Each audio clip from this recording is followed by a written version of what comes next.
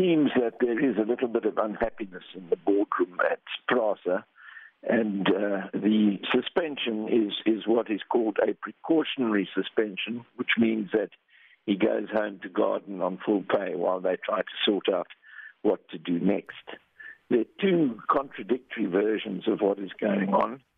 The one is that he simply did not disclose his British citizenship, which is apparently of relevance to giving him a security clearance. I'm not sure about the validity of that one.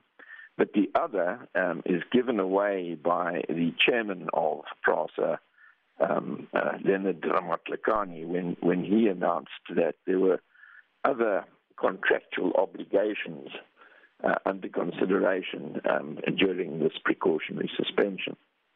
And the word on the street is that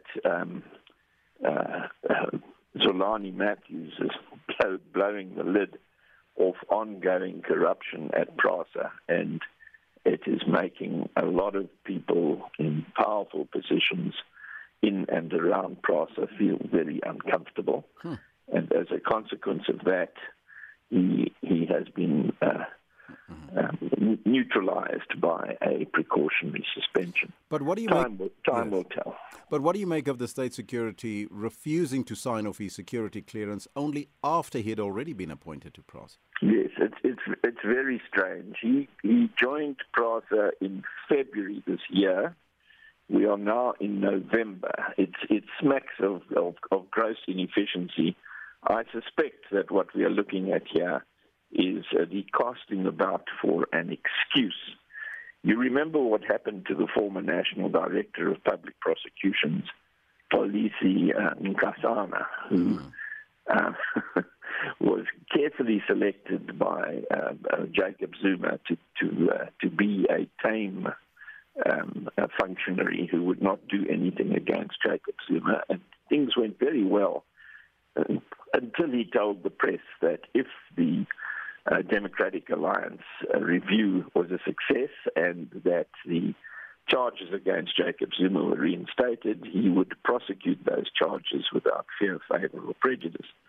And the next thing that happened was that the National Director of Public Prosecutions and the National Prosecuting Authority parted ways in circumstances that were illegal.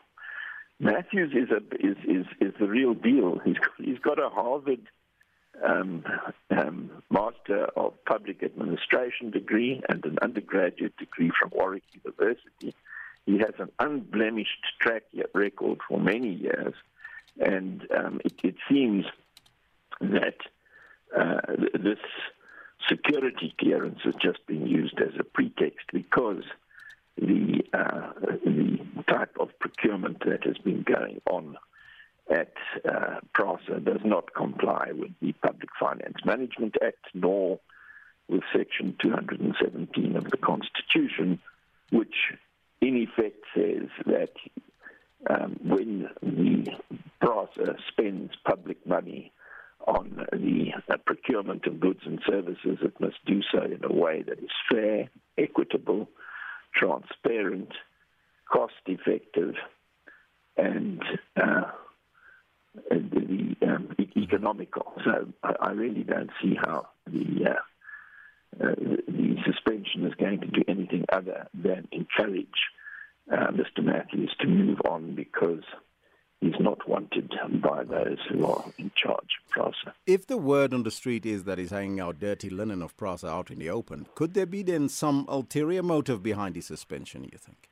Yes, it's exactly the same as the deal that was done eventually with the National Director of Public Prosecutions. You look for a stick with which to hit him, and you then say to him, do you want to stay here and fight with us about whether you're a good guy or a bad guy or entitled to a security clearance, or whether security clearance was ever needed, and whether British citizenship is even relevant at all? He's going to get worn down, or they're going to try to wear him down, and it remains to be seen whether he's prepared to just move on or fight on.